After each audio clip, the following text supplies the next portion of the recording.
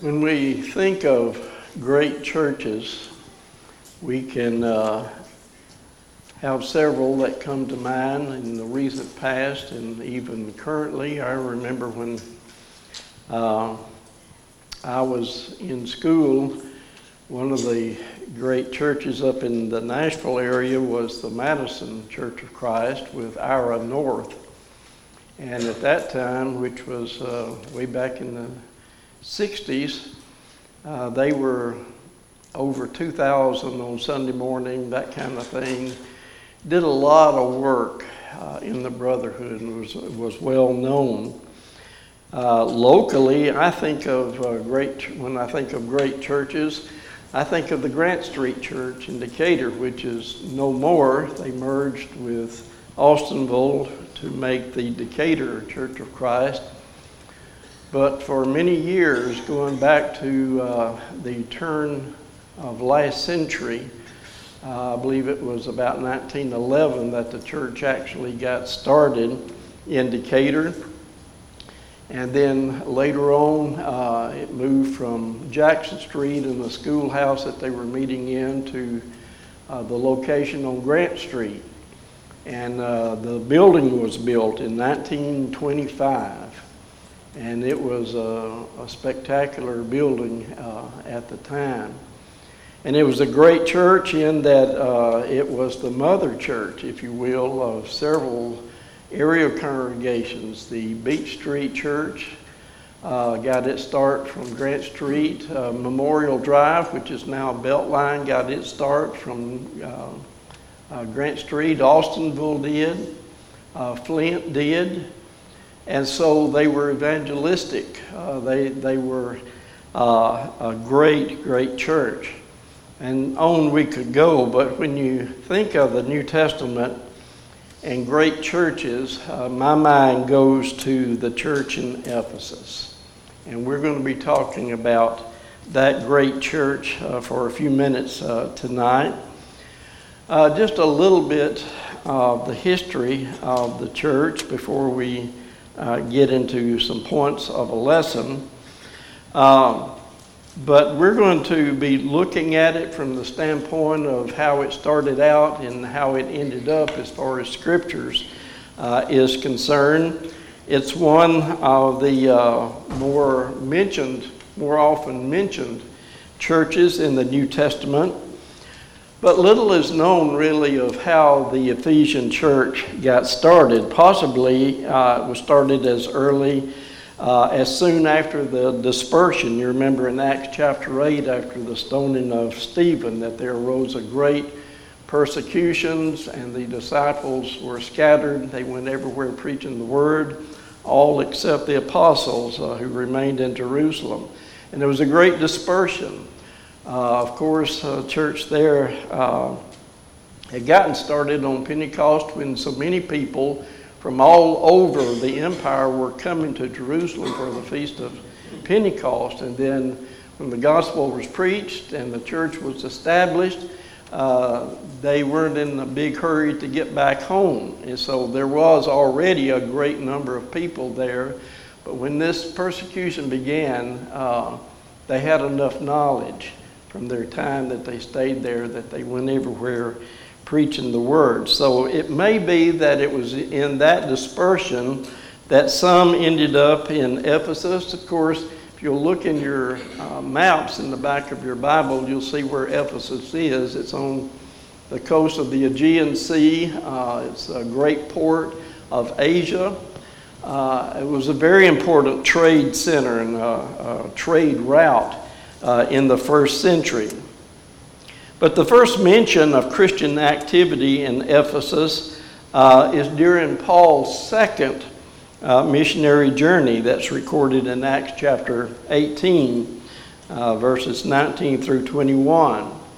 And that context tells how that Paul, along with Aquila and Priscilla, are going there from the west. They're going to toward the east to Ephesus.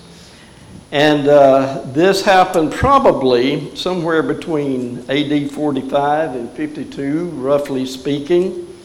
not long after the church had gotten established in Jerusalem.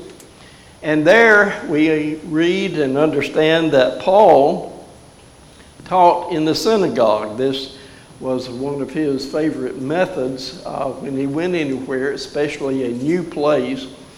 He would go first to his brethren in the flesh, the Jews, go to the synagogues, be given an invitation to stand up and share a word of encouragement, and he'd preach the gospel. And there would be believers, and there would be those who obeyed the gospel, and the church would begin. So in Ephesus, we find that Paul did this. He went to the synagogue, and he was asked to stay longer, but he declined that, and he left. But he left Aquila and Priscilla in Ephesus to continue with the church there.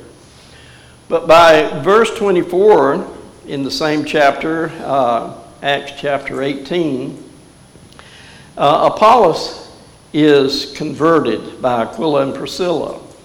And it is said in verse 27 that the brethren sent Paul on his way to Corinth. So by the time of Paul's third missionary journey in Acts chapter 19, somewhere between maybe 53 and 57 AD, we find that Paul returns and stays for almost 3 years this time. He taught God's word in a school during this time. It was also in the synagogue again for 3 months, and then is when he went to this school, maybe one of the first preacher training schools that we read of or know of. But he taught there for, I guess you could say, as a located preacher for 3 years. And during this time, Ephesus became a beachhead, really, of evangelism into the region. A lot of evangelism was going out from Ephesus into the region. It's also recorded that Paul did many miracles through the Holy Spirit during this time. But by the time we get to Acts chapter 20, verses 17 through 38, it's evident that the Ephesian church had appointed elders. So having left Ephesus a few months earlier, it reads that Paul goes to Miletus and asks for the elders at Ephesus to join him there.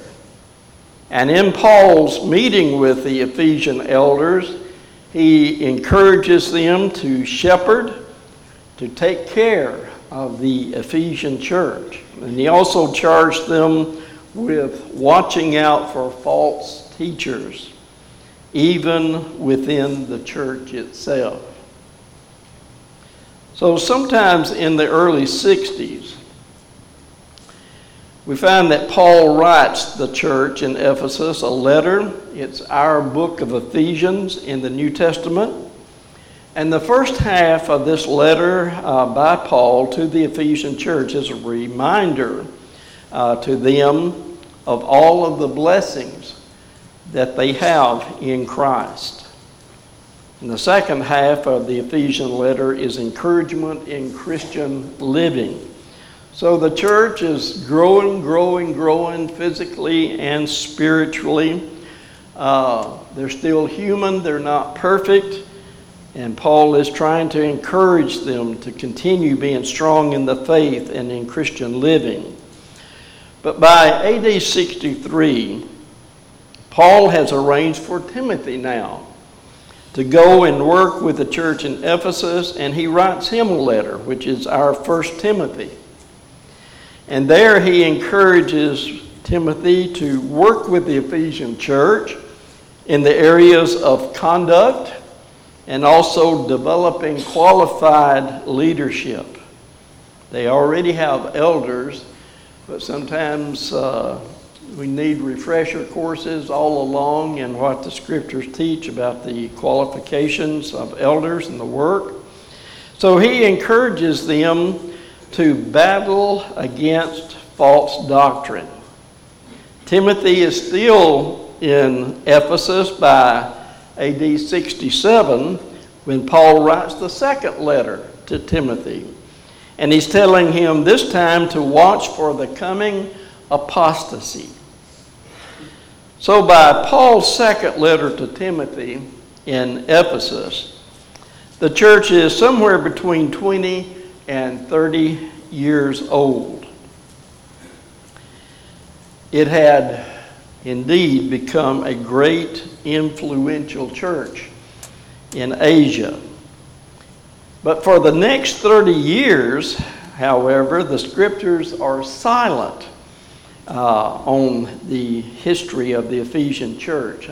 There's a little bit of tradition that has it that the Apostle John, in his old age, moved to Ephesus and worked with the church during some of this time. That's a little bit of speculation. It could have happened, but again, it gives us a glimpse of what's going on with this great church. But the next and last time that Scriptures mentions the church in Ephesus is in the book of Revelation, written around, I believe, 95 to 96 AD. And by this time, the Ephesian church is between 50 and 60 years old. The Midway church here is about 70 years old, so that gives you kind of a perspective as to where they are. But they had indeed remained a great church. Ephesus rather, is one of the 7 churches of Asia that Jesus sends a message through John to in Revelation 2, verses 1 through 7. So let's go there and read this last mention of the Ephesian church in Scripture. Revelation 2, beginning with verses 1 through verse 7. Jesus writes through John, "To the angel of the church in Ephesus write, the words of him who holds the 7 stars in his right hand, who walks among the 7 golden lampstands. I know your works, your toil, and your patient endurance, and how you cannot bear with those who are evil, but have tested those who call themselves apostles and are not, and found them to be false. I know you are enduring patiently and bearing up for my name's sake, and you have not grown weary. But I have this against you, that you have abandoned the love you had at first. Remember, therefore, from where you have fallen, repent and do the works you did at first. If not, I will come to you and remove your lampstand from its place, unless you repent. Yet this you have, you hate the works of the Nicolaitans, which I also hate. He who has an ear, let him hear what the Spirit says to the churches. To the one who conquers, I will grant to eat of the tree of life, which is in the paradise of God." Last time we hear the Ephesian church, about 50, 60 years old by this time. They had indeed remained a great church. Now, note that Jesus' commendations that he lauds them with: works, labor. They resisted evil and false doctrine. They persevered in persecution. They had patience. And they did not become weary. Wow. That's saying a lot. First century was not a good time, physically speaking, for the church. That's when it was born. But it was born in the midst of persecution, it seems. And during all of this, they had not become weary in well-doing, had patience. But isn't it interesting that in the midst of all of the compliments, Jesus told of one thing he had against them there in verse 4.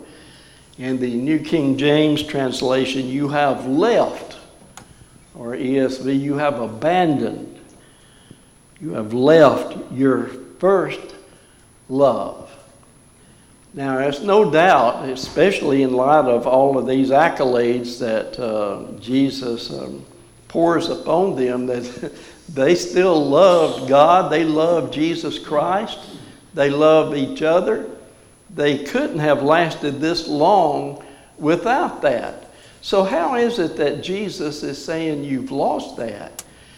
He says you have lost your first love. The love that you had in the beginning, you don't have now. You may have love, indeed, I'm sure you do, but it's not that love that you had in the beginning. Let's look at this one flaw that Jesus holds against the Ephesian church. What was the flaw of the great church in Ephesus? What was the first love that the Ephesian church had lost?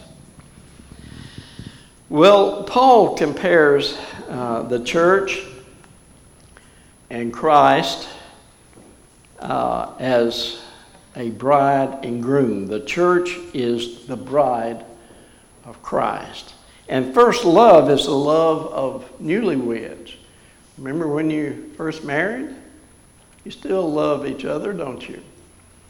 But when you compare it to those times as you were dating, getting to know one another, and then marrying those first few years, sometimes it's a little bit different quality, isn't it?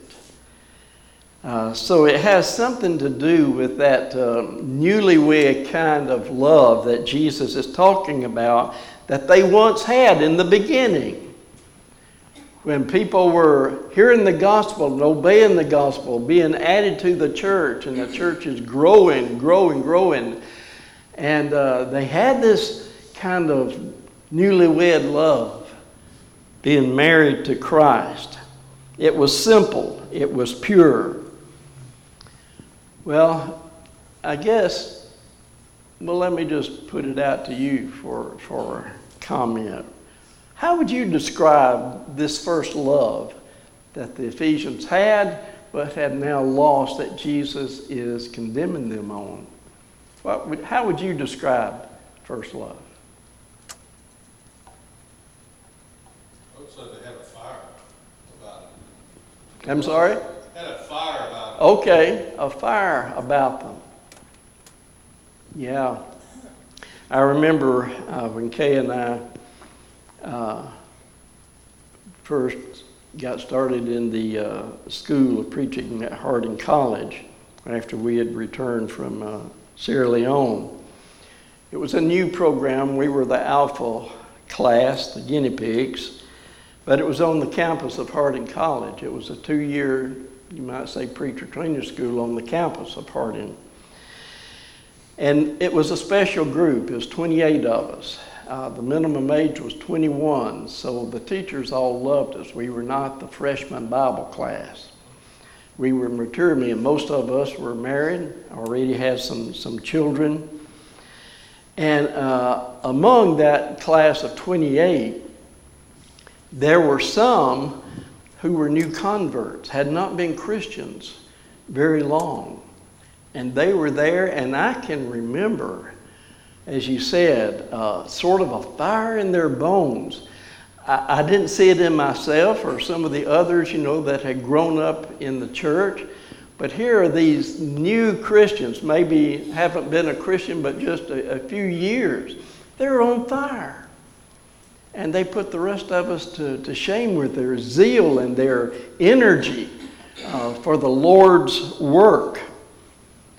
Okay, so fire in the bones, and I cannot hold it in. You've got to let it out. Somebody else, what is first love here? They were excited. Built a fire. I'm sorry? They had actually been so zealous, they built a fire and burned a lot of their books of magic. Hey, that's a good point. Yeah, I'm going to add that in here. Right, so that was a physical fire that they started with, getting rid of all of their magic books and all of those books in the name of Christ. Somebody else had a comment. I actually spoke before Kay, but that's okay. She's my wife. Talking about first love here. I love her first. I love you second. Speak, brother.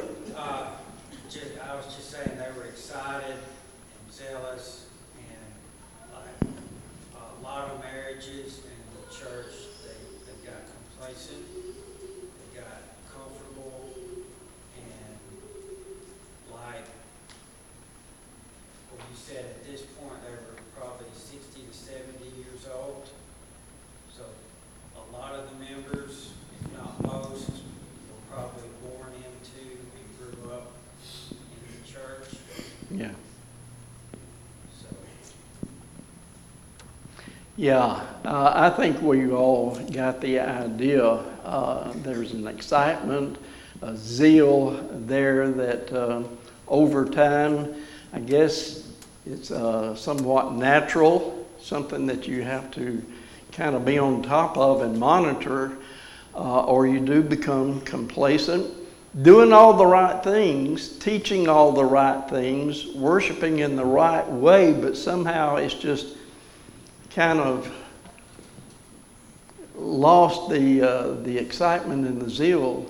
And I don't know exactly what the key is to maintaining that level, throughout. But evidently we are expected to, or else Jesus would not have called them out for it, for having lost it.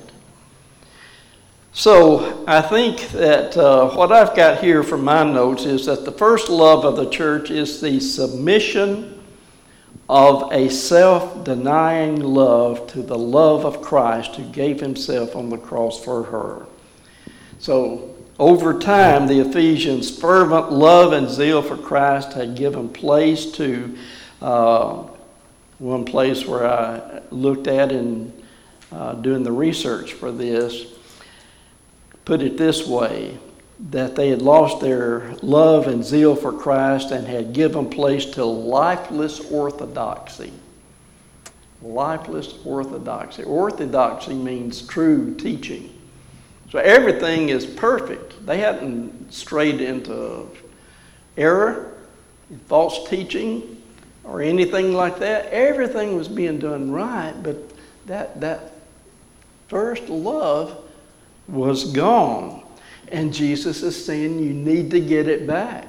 In fact, he says you need to repent and restore that first love. Important to Jesus.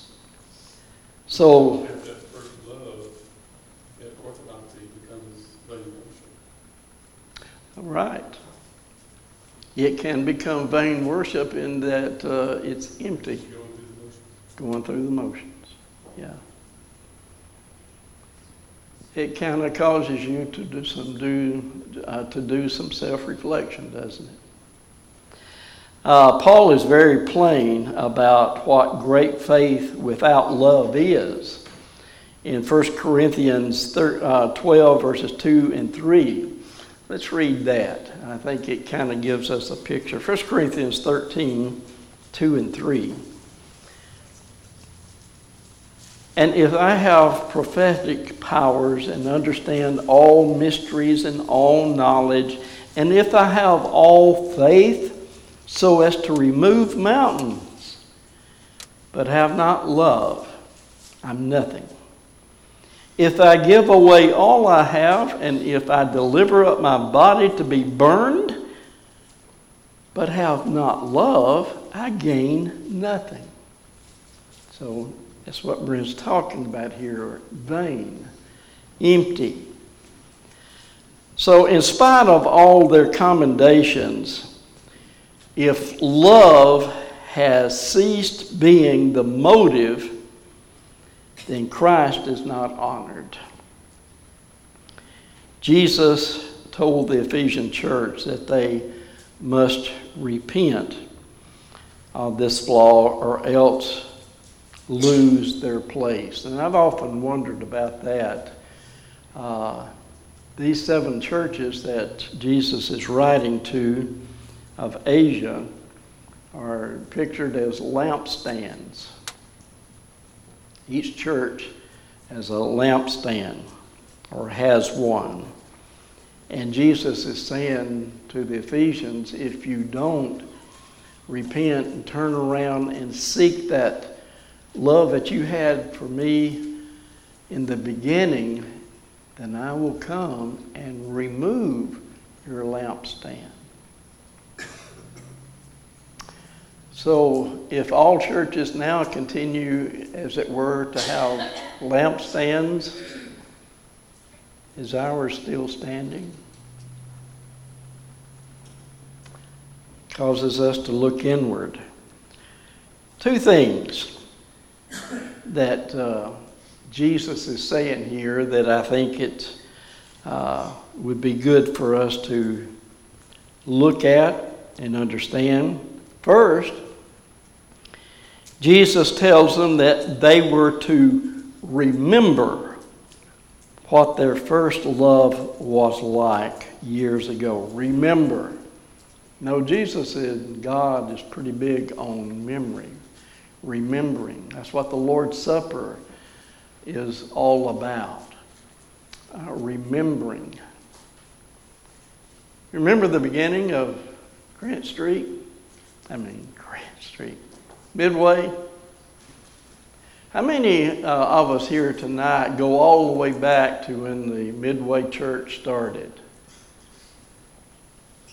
Yeah, there are a few of us. I think it was about 1953, wasn't it? If I'm not mistaken, 52 or 53. And I was just a little boy at that time, 53. I was 4 years old. But I remember a lot about the beginning. Even though some of you weren't here physically, you were potentially with your parents. But I remember there was a gospel meeting in the corner where the old building now stands, a tent meeting. You know, there was a lot of those back in the 50s and 60s. In the pastures around here, there would be a tent pitched up, and for 2 weeks, there would be somebody preaching the gospel, having a loudspeaker on the car during the week, and during the daytime, the preacher would drive around the community announcing the meeting to come. And Henry Lentz and myself and some others had the distinct honor of having a flashlight, and we would tell people where to park as they would come into those tent meetings. That was power. It was almost as good as a remote, but it was good at that time. But we had those at that time. That's how the Midway Church got started, was with a tent meeting. And there was attendance by the area congregations, Dances Chapel, Fairfield, New Antioch. And it was a success. And as I understand it, as it's been explained to me, that it was such a success that it was sort of a mutual thinking among members of the 3 congregations that I mentioned, maybe even County Line, that we just need to establish a congregation here at this place, and it happened. And the very first place that the church began meeting was in the house of Sister Ruth Lentz over at Caddo. And as a little boy, I remember, it must not have been a very big room, a normal size room, but to me it was huge, a huge living room. And that's where the church met in those early days. It was members of Fairfield, Dances Chapel, New Antioch churches that went together to form this new congregation. Then after a while, the property was purchased there. And but before then, even, the church began meeting in the store that's right across the road. Not the Country Mart, but across Old 24. that building. It was new. They hadn't floated the floor yet with concrete. It was just gravel. And I can remember meeting there for a while, gravel floor. And then the land was purchased, and the building, I think Lord Gillespie did the masonry work for that original auditorium. And then we have gone from there. But there was excitement, I'm sure, among those Christians in forming a new congregation and getting it going. And I would say that we're one of the great congregations in this area. The Lord has certainly blessed us. But that what's really mentioned here and is intended is that we remember our attitude, our motive, our zeal at that time that got the church going and maintained it. Not so much the physical aspect. I was just getting off script a little bit there. But we are to remember it. Surely we can remember. Can you remember when you obeyed the gospel?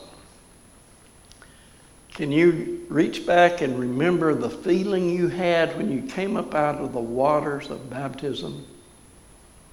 Knowing that you are a new creature, that you are saved at that moment.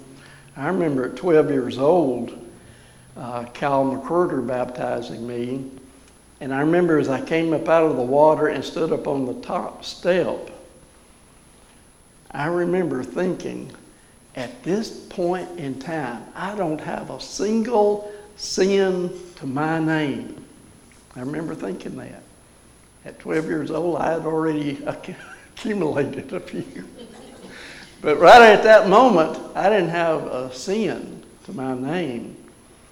And it was sort of a heady time. It was when different ones of my age in the congregation were also obeying the gospel. We had our own little Church of Christ group in Lawrence County High, and we did battle with the Baptists, and we stuck with it, we stuck with the truth.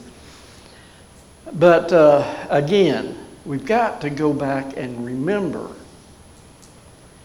And then next, they were to return to that degree of love. Remember, and if it's not with you now, remember and go back and reclaim it. So that was the great flaw of the church in Ephesus after all those years. And in the midst of all of those compliments, great things to be said of any church, by Jesus especially, but to have that one flaw to stand out. So serious that he says if you don't repent, turn around and go back and reclaim it, I'm going to remove your lampstand despite everything. Is that important to Jesus? That degree of love. So can history repeat itself? We'll end up on. Again, do you remember the first love, that first feeling of excitement, zeal, hunger for Bible knowledge? Do you think the Midway Church still has that love, that level of simple, pure love for Christ and His Word? Could it be that within the number of years that we have been here that we are showing signs of leaving our first love as Ephesus did? It's something for us individually to reflect upon. And as each of us individually reflect upon it and determine personally to go back and reclaim that love, then the cumulative effect of that is the Midway Church going back and reclaiming that degree of first love. We've certainly, I think, in 70 years, have had many accomplishments. We've done a lot of activity, correct teaching. Midway has never gone off the tracks doctrinally. We've never split. because of a problem or sin. All of these correct teaching, activities, accomplishments, works are necessary. But it often gives the impression that all is well with the heart. But Jesus' letter to the Ephesian church dispels that impression, doesn't it? It may appear that we still have that love, but do we really? If we lose contact with that original feeling, when everything was new and our faith was strong, then we begin losing our first love. And so I wanted us to look at the Ephesian church tonight and really reflect upon ourselves.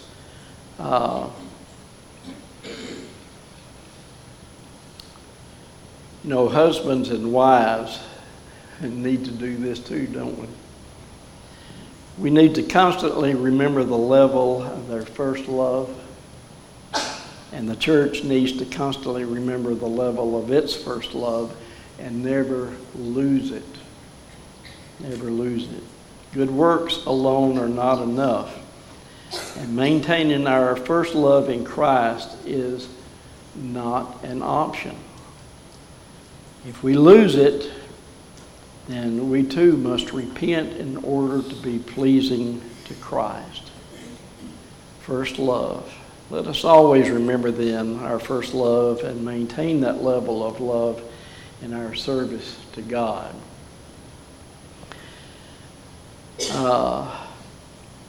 There was, in the 2nd century, a church historian in the early 2nd century. His name is Ignatius. If you've done any study of church history and everything, you'll recognize this historian's name, Ignatius. He wrote a letter to the Ephesian church many years after Revelation was written. So he wrote to them. If the Ephesian church, by the time Revelation was written, was about 70 or about 60 to 70 years old, they may have been around 100 years old by the time Ignatius writes this uninspired letter to them, but that is extant. We have that letter. And so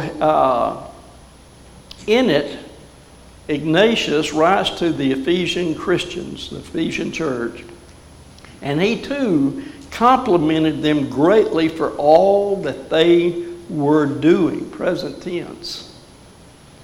But he also encouraged them in things they were lacking in. For one thing, Ignatius exhorted the Ephesian Christians to gather for worship more frequently, and thus gain from the spiritual strength and sustenance that come from such assemblies. Isn't that interesting? One indicator of losing our first love is less attendance to the assemblies of the church. Now, we are commanded on the first day of the week to come together for the purpose of remembering the sacrifice for our sins and engaging in other areas of worship. And our culture, our customs, has also had us through the years coming back again on Sunday evening and also on Wednesday evening, according to the desires of the elders, church leaders. But one indicator is losing our first love is less attendance to the assemblies of the church. And I'm not talking just about Midway. We know it's throughout. And not only the Lord's church, it's the same thing is true in the denominational world too. Attendance at worship services, not like it used to be. Of course, we didn't used to have TV radio, the internet, all of that has its place in maybe this problem of losing attendance. Whatever it is, that's one indicator. And so as we look at ourselves and we look at our attendance, individually as we look at ourselves and how the level of importance that we place on that, just being together with fellow Christians. Part of it is to encourage one another and to build one another up so much as we see the day approaching. Of course, first and foremost, to worship our Lord and God, but also just to get a shot in the arm. We need that, and that comes from being together. Satan really dealt us a blow, with COVID and the fallout from that. I appreciate the fact that the doors of this church building were never closed during that time, but you could sure see it in the attendance, and I'm not putting a guilt trip on anybody. If you're sick with COVID, you stay inside. You don't get out and infect anybody else and all of that. But we haven't recovered from that, spiritually speaking, yet, have we? So some things to work about. And so may the Lord bless us with maintaining our first love to Him as we have studied this great church of Ephesus, looked at it through the years in Scripture, but then to see what Jesus said to them after they were older and mature. If we were to receive a letter from Christ today, the 7 churches of Lawrence County, and we get our letter, what would it read? Would it resemble Ephesians? What would it read? Something to think about. Well, thank you for your attendance. I corrected my watch. I think maybe I've got 0 minutes according to that. So I'm not going to make a fool of myself this time and sit down and get up before the buzzer goes off. Thank you.